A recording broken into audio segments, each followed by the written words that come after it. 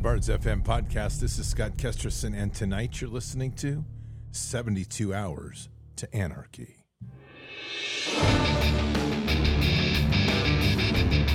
This war is real. Fighting is everything. Even though I walk through the valley of the shadow of death, I will fear no evil. Tempt not the righteous man to draw his sword. Conviction, righteousness, ruthlessness.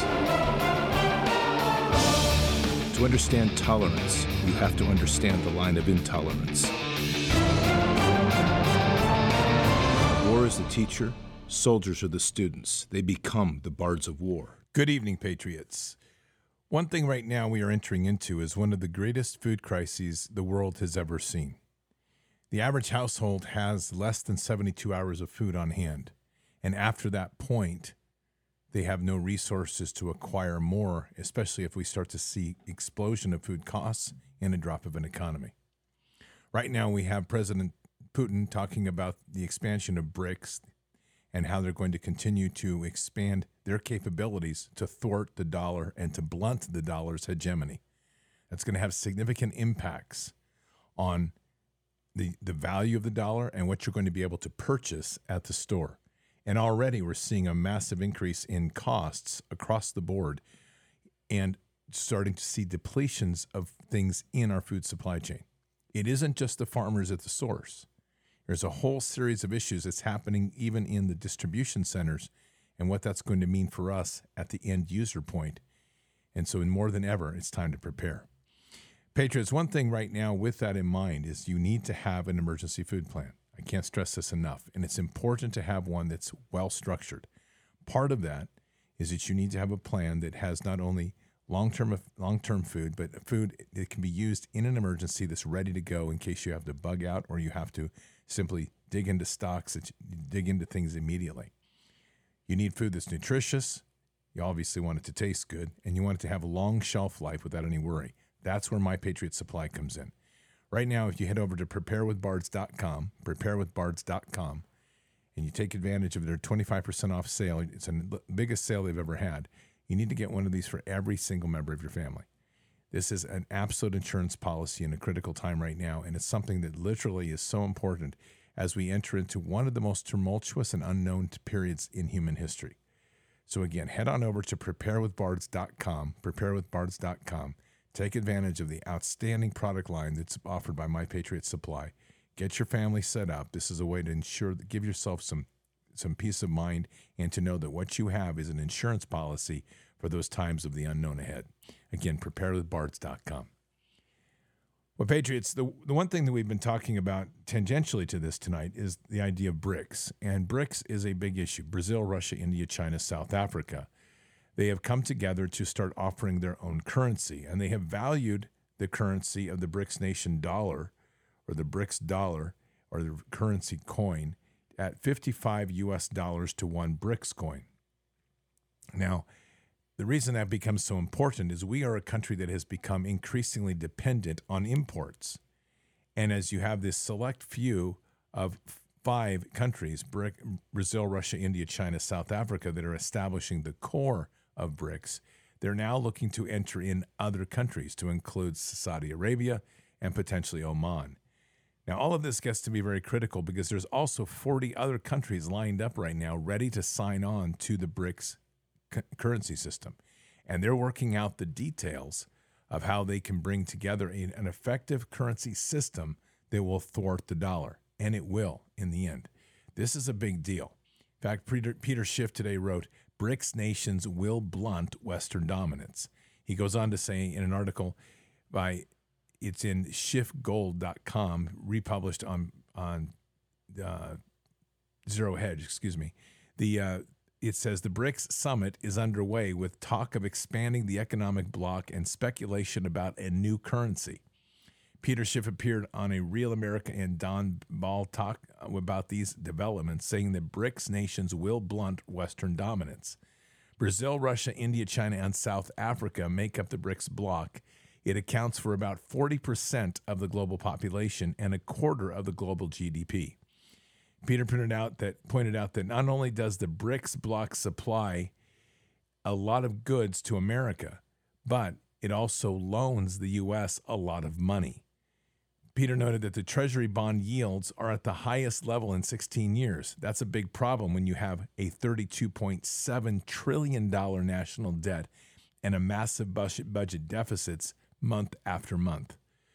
To quote, this backup in the yield of the 30-year Treasury, mortgage rates are going to hit 8% pretty soon. Think about that for a minute. When was it last time that anybody was looking at an 8% mortgage? Just a year ago, they were in the threes. So everybody is going to be paying more, and things don't appear to be on track to get any better. The country is broke, and we are in debt.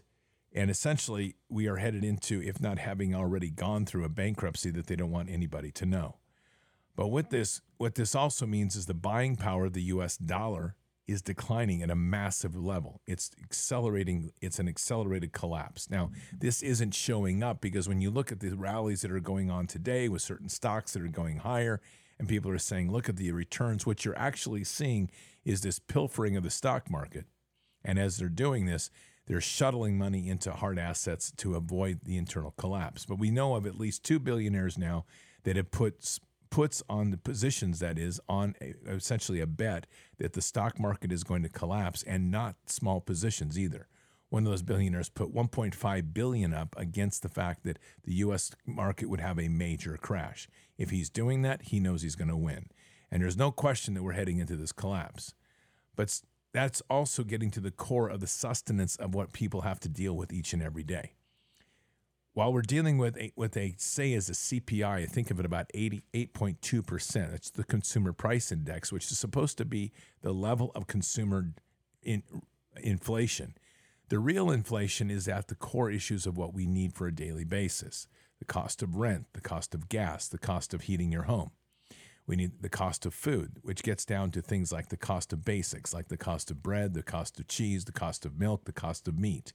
When you take those things together and you start looking at those core costs, consumer price inflation, the consumer inflation for in-home, real inflation is upwards of 35 to 50%. People right now are getting to a point of having to choose between if they can eat or if they can drive to work, if they can eat or whether they have to, what they're going to do for paying rent. And as a result, you're also seeing a massive increase in malnourishment and even beginning of starvation for children. They're being cast off to the school system to use the free lunch programs to feed them. And at the same time, the government is cutting back on the nutrition and the food availability for children. This is a massive problem right now in the United States, and we are heading into a massive collapse in a system that will ultimately cause us a disruption that will probably make the Depression look like a preschool walk, and I'm not exaggerating. So in our talks that we've had for the last 3+ years about county by county, preparing, growing your own food, storing things up, this has all been towards a moment in time that we're starting to enter into now.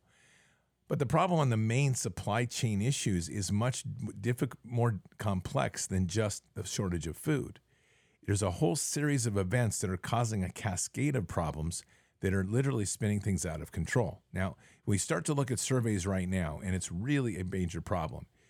82% of those that go to visit a brick and mortar store are having problems finding things out of stock. That's amazing for the American economy.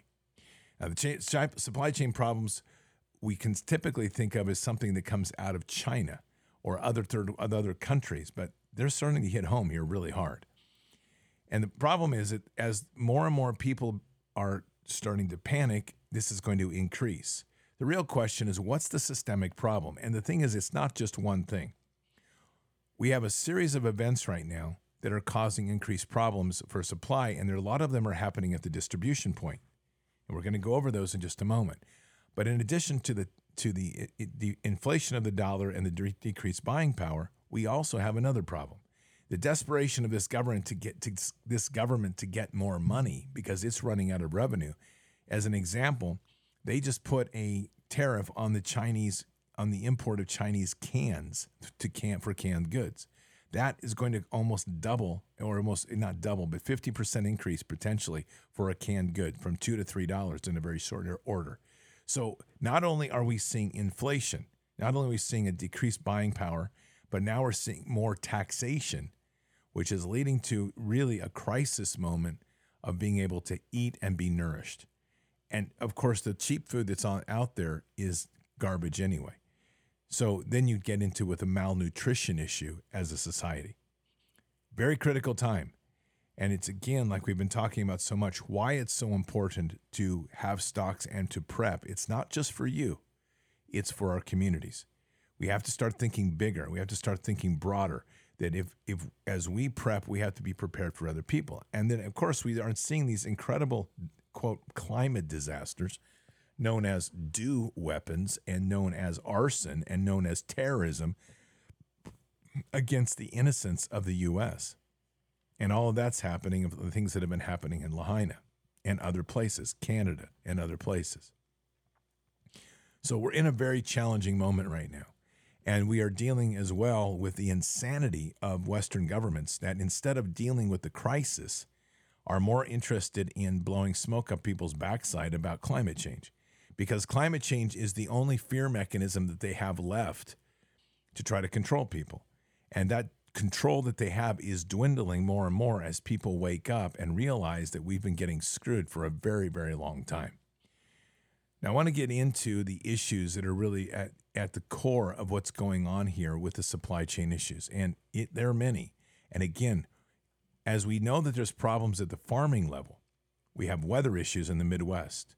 We have weather issues right now, hot weather even in Chicago, which itself is pretty amazing. In fact, I'm just going to play this clip because this came up today from the streets of Chicago. And I would say that when you hear things like this, I would say the heat is probably getting to people a little bit. You got a second? What's up? I need to talk to you. What do you need? There's a complete emergency going on and you don't believe me. And you need to go home, put on your air conditioner, keep your family safe. Are you Tell safe? everybody you know. Are you safe? And call the news station. Are you safe? No, not yet. Okay. Not yet. Go. I gotta hurry up. Yes. All right. I Pray for need Jesus. you, buddy. We need I'm Jesus. counting on you. I'm going home. You've been called. Yes. Your mission is now. Thank you. Go. Let's go! Woo! Good. That's for our mod Punky, just because that's up in your part of the country. Chicago, let's go. Anyway, back to our story here. The deal we have right now is real major problems with our supply chain issue, and they are dealing with so much of the central point of distribution. So we know that we can grow a lot of food. As we deal, though, with scorching heat in the Midwest, our overall production is being threatened. But now I want you to listen to some of this report. I broke this report down. It's the Poplar report, really good report. He's an accountant, and he's really been looking hard at the numbers of production and output.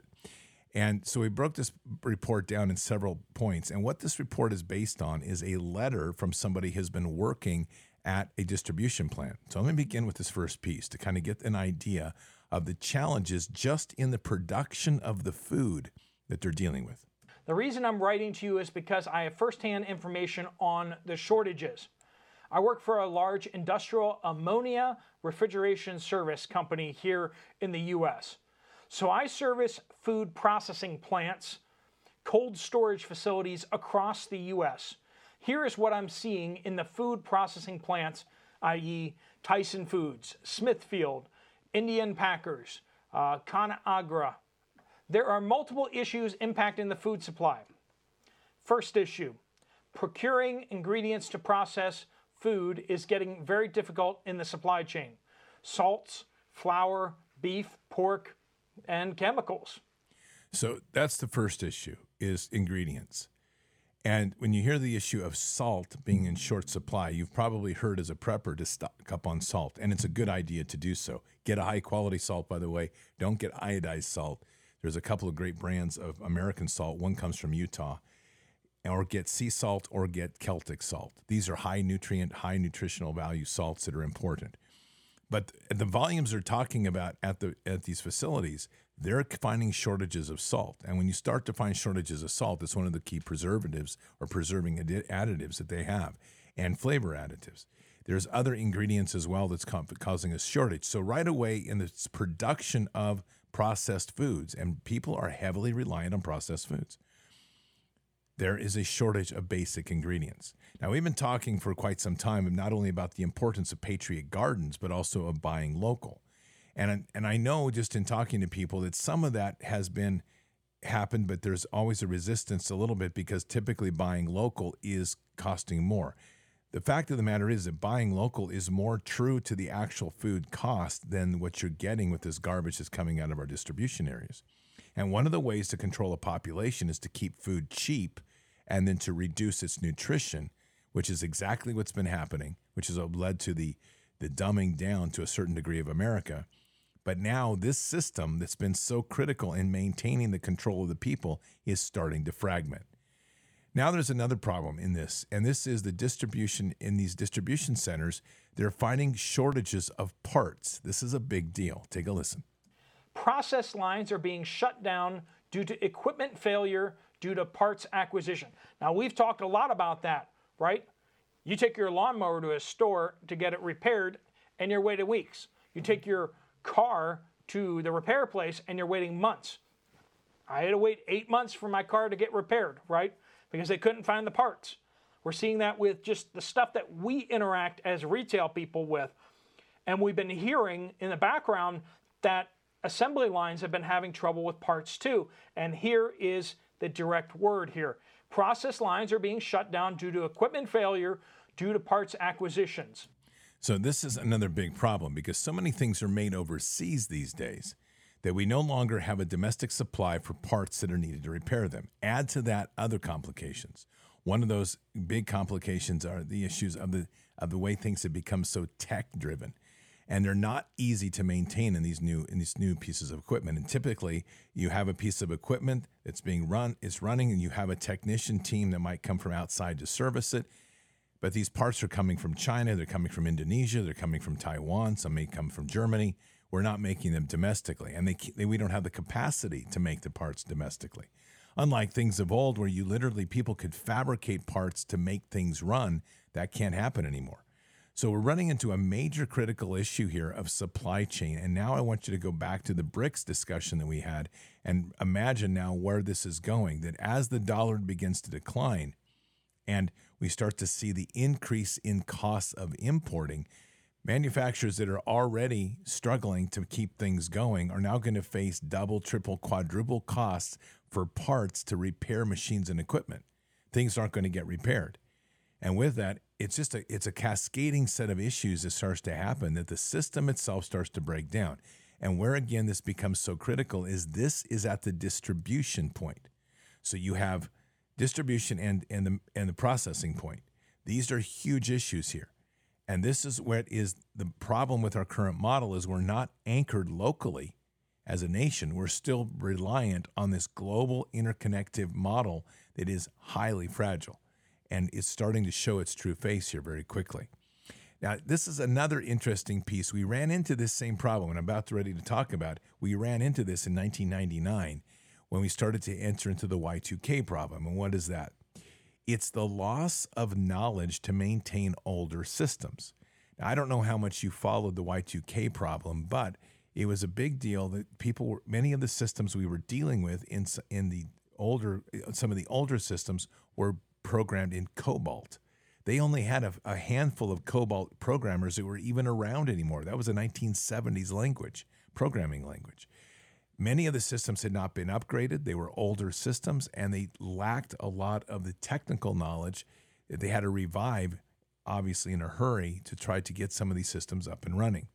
Well, we're lacking an urgency from our government right now on this crisis, and we are also dealing with an outcome of COVID-Con. We've had a lot of older folks with the senior knowledge of how to run these older machines, and they have retired or they've died. This is a fact. And so we're losing, there's a massive knowledge gap that's occurring. If you remember some of the things I've talked about from Afghanistan, the Russians' approach to submitting that culture to communism, I should say Soviets, because this was not Russia, it was Soviet era, is that Spetsnaz's role was to assassinate the elders. Why? Because they were severing the knowledge base from the past to the present and leaving people floundering literally without a reference point to their own histories and their own cultural knowledge that allowed them to survive. That allowed the Russians or the Soviets to come in then and to round them up and put them into their schools, which was the beginning of an indoctrination into the nation. Right now, we have a crisis of similar but negative proportion here, meaning that we have a crisis of knowledge of how to maintain these old systems, but the knowledge gap is huge, and the people coming out of schools don't have the understanding how to maintain much of this equipment. Take a listen. In addition to that, I'm going to throw out there, we also had the conversation a while back that a lot of the people that have known for decades how to keep this type of machinery working, a lot of older machinery, right, that's been kind of cobbled together to kind of keep on running. We're not talking about brand new production lines. We're talking about production lines that have been kind of cobbled together with machines that have been working for decades, right?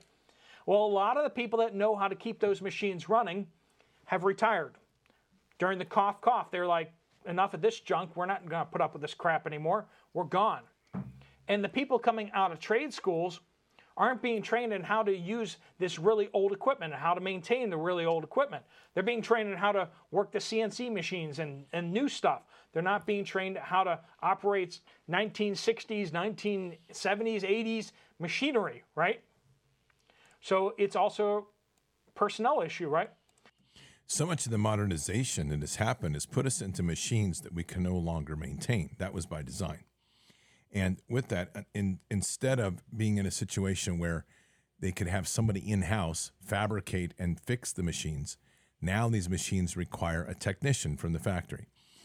This has become a massive problem. If you've been paying attention at the farming level, there have been a number of states now that have passed laws that have allowed farmers to repair their own tractors.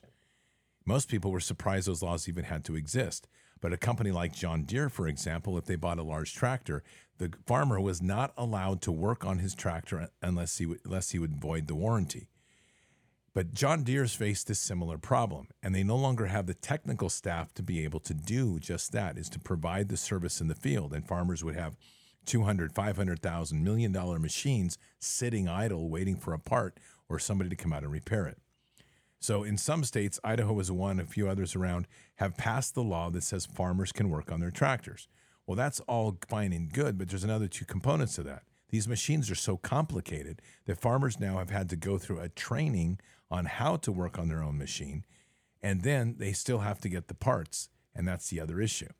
We're dealing with a similar problem here, and it's even greater because there is really no resource here to fill the gap of knowledge that kept a lot of these machines going. There is a car, an old car that came out of the World War II called the Deux Chevaux. It was a French car built by Renault. And Renault is a very well-known French car manufacturer. And this particular car on the assembly line, they had this quirk in their production. And it had to do with the hood on the on the Deux Chevaux. And as this came along, they would fit the hood, and the hood would always end up being sprung. It wouldn't quite work. It wouldn't quite fit. And one of the guys came up with a solution, and he literally had a boot, and he would kick the hood. And it worked. And they kept it that way. That's how they built that car for years, at having a man with a boot that kicked the hood that made it fit. Now, we laugh at that, but it was a practical solution to what could have been a very complicated problem in the manufacturing process. And they were able to solve it with a human solution. We're not at that point right now. We're at a point right now where literally these kids coming out of trade schools, if you ask them, for example, to do a design on something, they are going to be reliant on a CAD machine that does all their designing in the computer. When I went through drafting, everything was done with pencil and ink. Those were the ways you learned to draw. And you learn to draw technical drawings to technical specs by hand. But those skills are long lost. In fact, I don't even know that they're even trained anymore. We have moved into the industrial age, this nonsense of digital dependence, and with it, That's what's coming out of the schools. But the machines that they're entering into, these factories and these food processing plants, aren't of the modern era. Many of them, because of the investment to rebuild their manufacturing lines, it's too expensive. So they're relying on using good machines that have been used for years. But now, again, the people that knew how to use them have retired or literally had to step out because of the consequences of the shot. This is a major and critical issue when we get into the food security and food stability.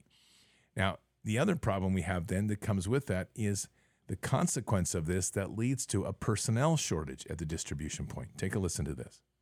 So refrigeration manufacturers are on average 12 to 26 week lead times. So if a refrigeration unit goes down, they're waiting 12 to 26 weeks for it to be repaired. So critical part failures will render the line useless, especially parts for automation. I have seen multiple process lines shut down and the workers are sent home, causing them to seek other employment to maintain their 40-hour work week. Then when the line is fixed, the processing plant can't backfill the needed workers to start the line back up. So the line gets shut down and the workers are like, I need work, so they go and get another job. And then when they're like, come back to work for us again, they're like, no. These guys are paying me about the same or maybe more, and they haven't fired me before, and you have. Who am I going to work for? And they're not going to come back. And so they have to either retrain all new employees to run this production line, if they can even hire them at all. Who here has had experience trying to hire people recently, right? Big problems. And he's not saying this is happening at one plant. He's saying this is happening across the board. This is a major industry issue. We've already heard from Ed Dowd about this destruction that this shot has been doing to the millennial class. That's our healthiest working class in the nation. They have been suffering a 40 to 60% loss between disability and death. It's devastating what's happening to them. So there is a physical labor talent diminishing or shortage is what I'm trying to say. And that's causing a problem because just the available labor itself is not there. This myth that keeps going around that these people are all at home playing video games and getting free money, that's done intentionally to blind the truth of what's really happening here. It's not to say that some aren't doing that, but the reality is we have a physical shortage of people. And on top of that, then you have to add to that the ability to be trainable and to have certain base levels of skills. When you bring somebody in new, even if they're well experienced, and we'll say somebody has a good foundation of an education, be it trade school or, amazingly, maybe they would find somebody in college, though I doubt that, because some of these skills are not geared towards the type of university training. But we'll say we bring somebody in from a community college or from a trade school.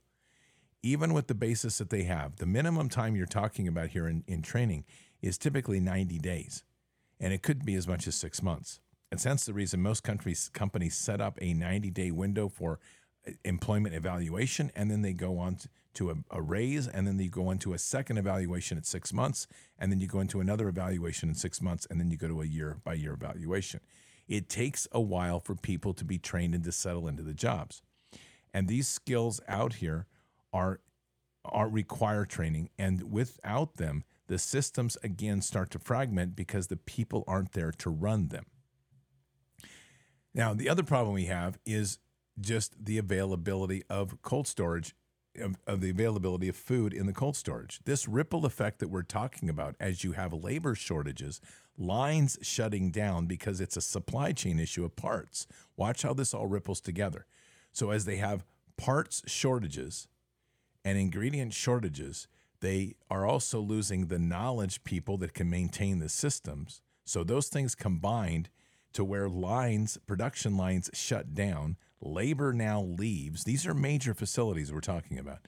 The labor now leaves to go find a job somewhere else. And then we get into the issue then that they go to start again, and there's nobody there to run them. Well, that leaves a gap between the food processing plant and the cold storage. Take a listen to this, because there's not enough product to put in the cold storage. Additionally, cold storage facilities are experiencing the same effect, but are extremely empty. Once again, we're not talking about one facility here. We're talking about facilities across the United States. I have worked in these facilities for over 25 years, and the racks are empty. These cold storage facilities and distribution sites such as Aldi, Walmart, and Kroger. So there is a domino effect. They receive the packaged foods from the manufacturer, but the manufacturers are struggling. Then the cold storage facilities run dry and again have to lay people off because there isn't enough food for forklift drivers to move and can't backfill positions when things get better. Labor doesn't stay around if it doesn't get paid. That's just a bottom line. People have bills to pay. And so if an employer can't keep somebody employed, there's a window of time that the employee will remain loyal. But after that, there's a time when the employee is simply going to say, sorry, gotta go, because I have to deal with my family and I have bills to pay. All of these things have ripple effects and big ripple effects.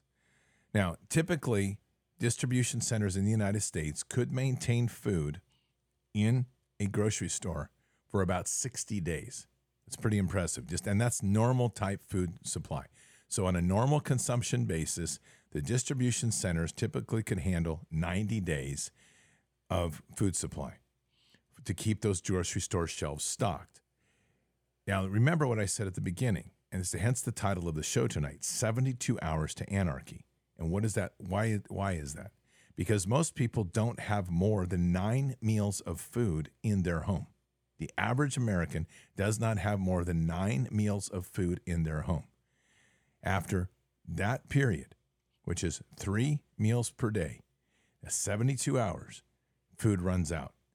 And if you start to look at the ripple effect of this, and now you're looking at a distribution center that now has shortages, we're starting to see a massive confluence of disaster. Here's the bottom line, and we're going to hear this last piece here in just a second. The current amount of food that this distribution centers have to maintain the supplies in a store is no longer 60 days. It's 9 days. Take a listen. Parts are a major concern. Substitution of ammonia refrigeration parts do not exist because they're proprietary. So this leads to a scary scenario that without refrigeration running, the food is spoiled. Without refrigeration running, the food is spoiled and trashed, leading to bigger problems. I spoke to supply chain experts recently, and all of them have said the same thing. A year and a half to 2 years ago, they could sustain, this is from the warehousing side, 60 days filling supermarkets and stores with the inventory at the distribution centers if everything stopped coming in. 2 months, 60 days, right? Now, where are they? 9 days, and they will be empty. From 60 days 2 years ago to 9 days. Are you paying attention yet, friends? Are you paying attention? These parts issues are not going away. These production issues are not going away. The refrigeration issues are not going away. These labor issues are not going away. This is a system that is imploding, and we've been sucking up all of the damage at the distribution centers. Going from 60 days worth of stock down to 9 days worth of stock, friends. This is going to start impacting your store shelves majorly, if it hasn't already. Some places have already been seeing a little bit of it, but it's going to get far, far worse. That's even without any issues in the fields, without any food issues out there. We're talking about just they can't keep the factories running, and they can't get the food from the factories to the stores in an efficient and refrigerated way. The last piece is so critical because all of this is all systems constant, meaning that the food production in the United States remains constant and that the supply and flow of food is constant. But that's not what's actually happening. Right now, the temperatures in the Midwest are scorching hot. On top of it, the Chinese have been buying up a lot of contracts on our food and also trying to buy up some of our farmland, as we've also seen the buying up of the farmland by the billionaires. Add to that, farm supplements have changed. Subsidies have changed to where the government has been shutting farmers down intentionally so they're not producing what they were.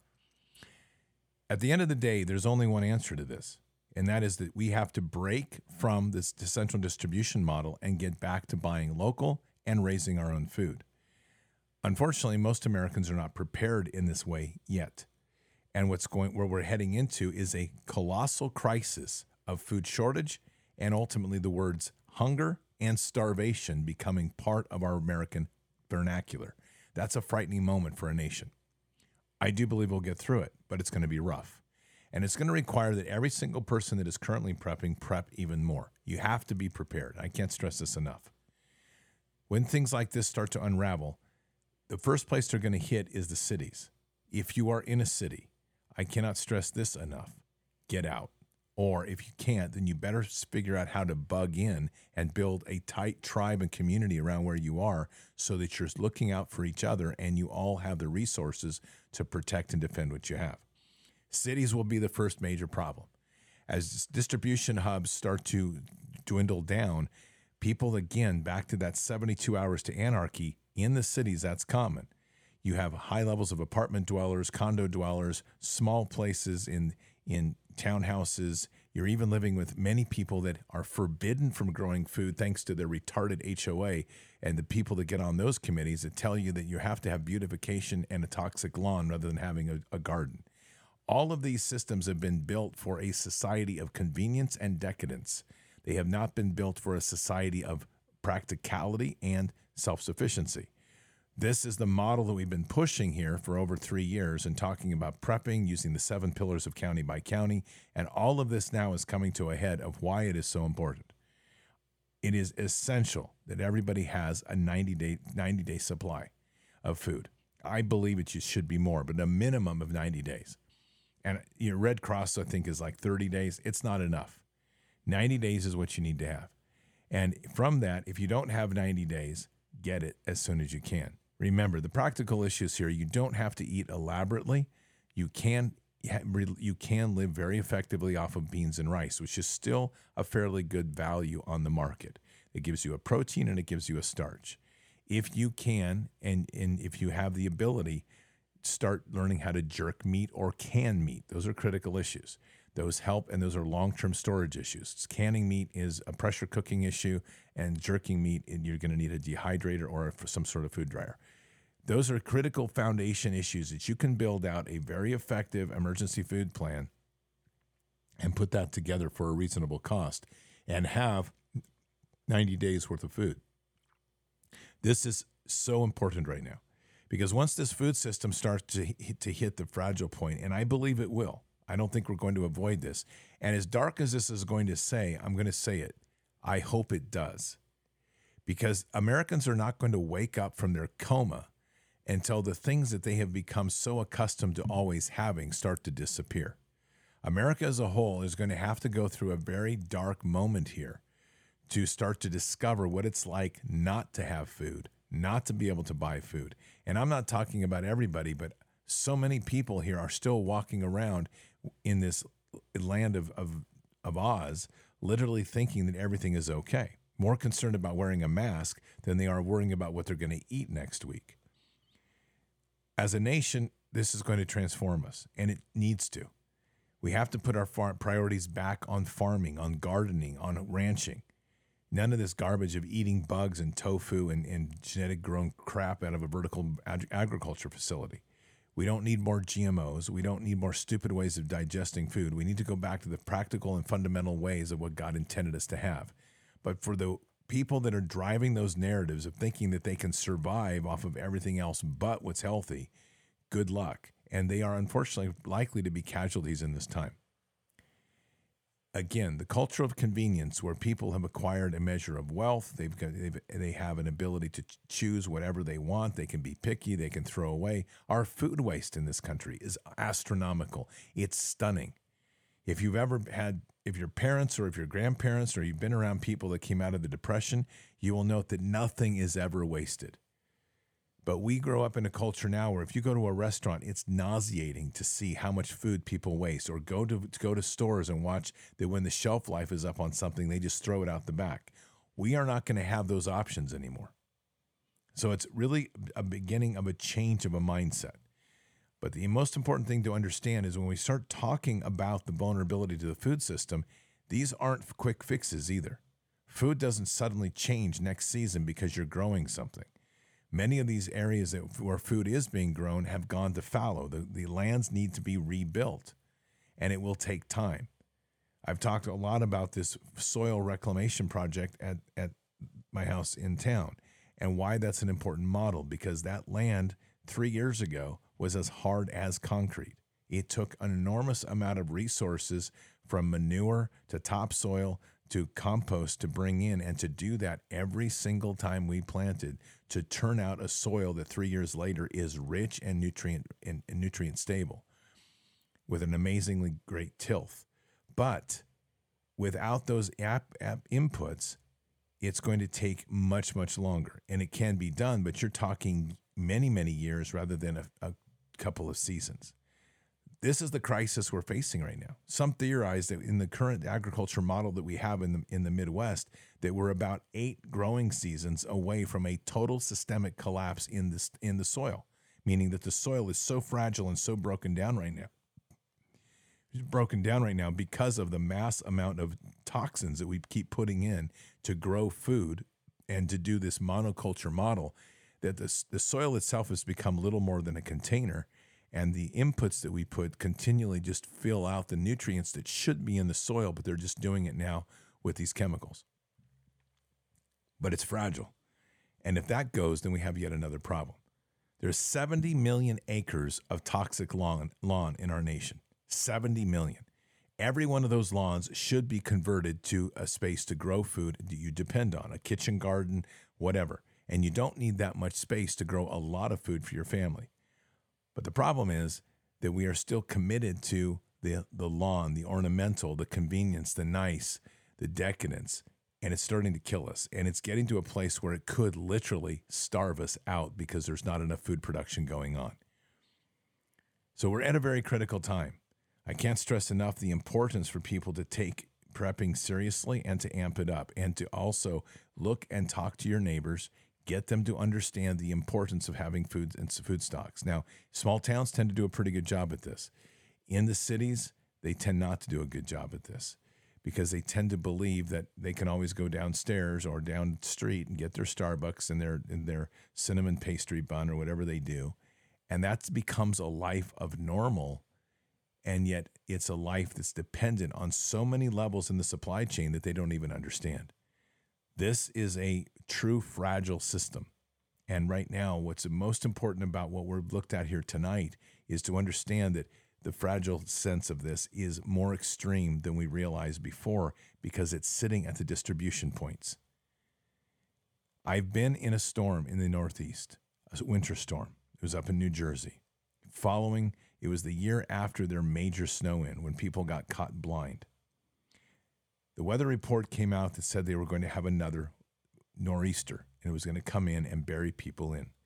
I walked in I'd always kept supplies, even when I was working in the Northeast and living to a part of my time in a residence inn. I always kept enough supplies to keep me for a couple of weeks, no matter what.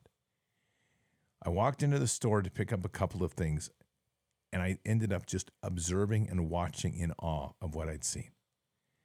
The storm was moving in. People went into full-blown panic. I watched an entire store of people loading stuff into carts, anything they could grab, stuff that you look at and say, you're never going to eat that. They didn't care. The sheer panic and frenzy of just knowing that they needed to get food in the house. Shopping carts that were mounded high, register bills that were running out the tops, people that were trying to charge when they didn't have any charge left, having to leave carts and walk away. I am telling you, it was crazy. And that's unfortunate, but it's the reality of what America is like, especially as we get closer to the cities. The supply chain system we have now cannot handle that sort of panic. And that sort of panic is going to happen. So be prepared. Share that importance for people to to get prepared so that the communities can carry the stress of the shortages coming out of the supply chain system. And in the process, get people to start looking local and working together as a community, not just as individuals. Patriots, let's pray. Father God, we come here today very humbled and very aware of a looming crisis that's coming at us like a freight train. So sadly, Father, we just have a lot of people that are just not prepared mentally or physically for what we're going to face. And so we're asking in a prayer tonight, and we're declaring just an awakening of eyes, an awakening of what people hear, an awakening of hearts, of the acceptance that it's time to change. We have to move from a model of dependency on centralized corporate supply chain systems to a model of individualism, sovereignty, and community building. So, Father, we just ask for this blessing to settle in on each and every heart, to be able to convey that message and to start bringing communities together so that they start opening their eyes and start realizing the crisis that we're in. Together, we can solve this quickly. But when we start to turn our backs on a model like this, Father, we know very well that the vulnerabilities are massive. So in an hour like this is very much where each of us becomes a Joshua, trying to encourage people and taking on our own hands to fill the silos. And so let us fill those silos and let us find the many to fill the silos. Guide us and protect us. And we say these things in Christ Jesus' name. Amen. So Patriots, it is an important time to be that voice, that watcher on the wall, to let people know what's coming. All of this sort of information are tools in the quiver, or arrows in the pouch, if you will, to be able to start listening and using details and facts to bring people's attention to the real crisis. We're in an incredibly difficult time because the old system has to die in order for us to find freedom and to rise up from all of this and reclaim this nation. But the process of death is slow and painful. And unless we are able to sustain for a period of time, ideally 90 days or more for each person, we're going to see some pretty rough moments. And as much as I hate to say it, I truly believe that this nation is not going to leave this without understanding the words poverty, hunger, and starvation. Let's hope that doesn't happen. But I think that what we look at ahead, a lot of how we handle that will be dependent on the people who have prepared and who walk truly on the foundation of Christ. Keep your head up and your eyes forward. Never bow to evil, never relent, always press into the fight. God is with us. He'll never forsake us. And in the end, God always wins. But we are here in this time, in this place, for just such a time as this. We are at war. So walk boldly and fearlessly with Christ. Occupy the land. Expand the kingdom. Subdue the enemy. Mission forward. Patriots, I'll see you tonight for Fishers of Men. Until then, or until the next time, God bless, and out for now. We shall pay any price, bear any burden, meet any hardship, support any friend, oppose any foe to assure the survival and the success of liberty. Every thoughtful citizen who despairs of war and wishes to bring peace should begin by looking inward, by examining his own attitude towards the possibilities of peace. Too many of us think it is impossible. Too many think it is unreal. But that is a dangerous, defeatist belief.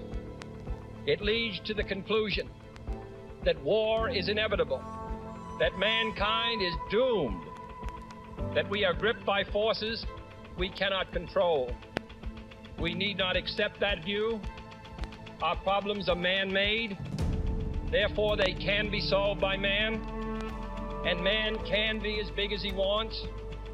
No problem of human destiny is beyond human beings.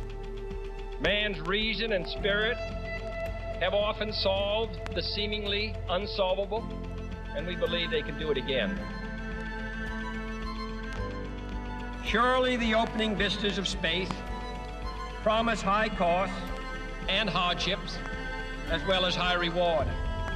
So it is not surprising that some would have us stay where we are a little longer, to rest, to wait. But this city of Houston, this state of Texas, this country of the United States was not built by those who waited and rested and wished to look behind them. This country was conquered by those who move forward, and so will space. We choose to go to the moon in this decade and do the other thing, not because they are easy, but because they are hard. Because that challenge is one that we're willing to accept. The energy, the faith, the devotion which we bring to this endeavor will light our country and all who serve it. And so, my fellow Americans, ask not what your country can do for you, ask what you can do for your country.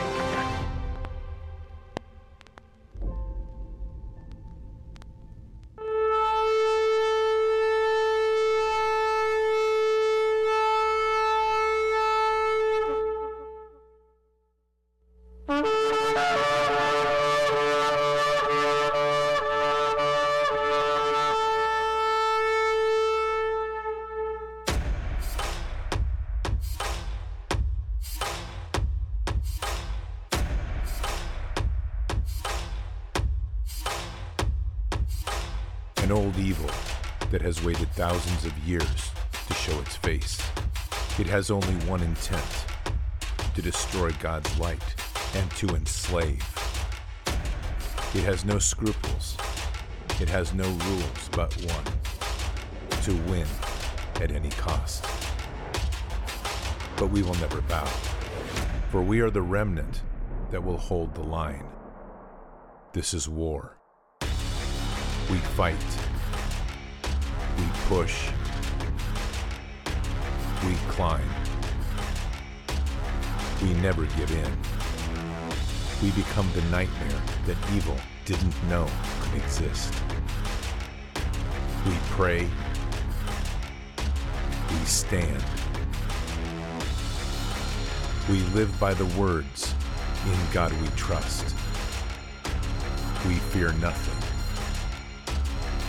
We are the light that can never be extinguished. We are patriots. We are the digital army that will help deliver God's wrath.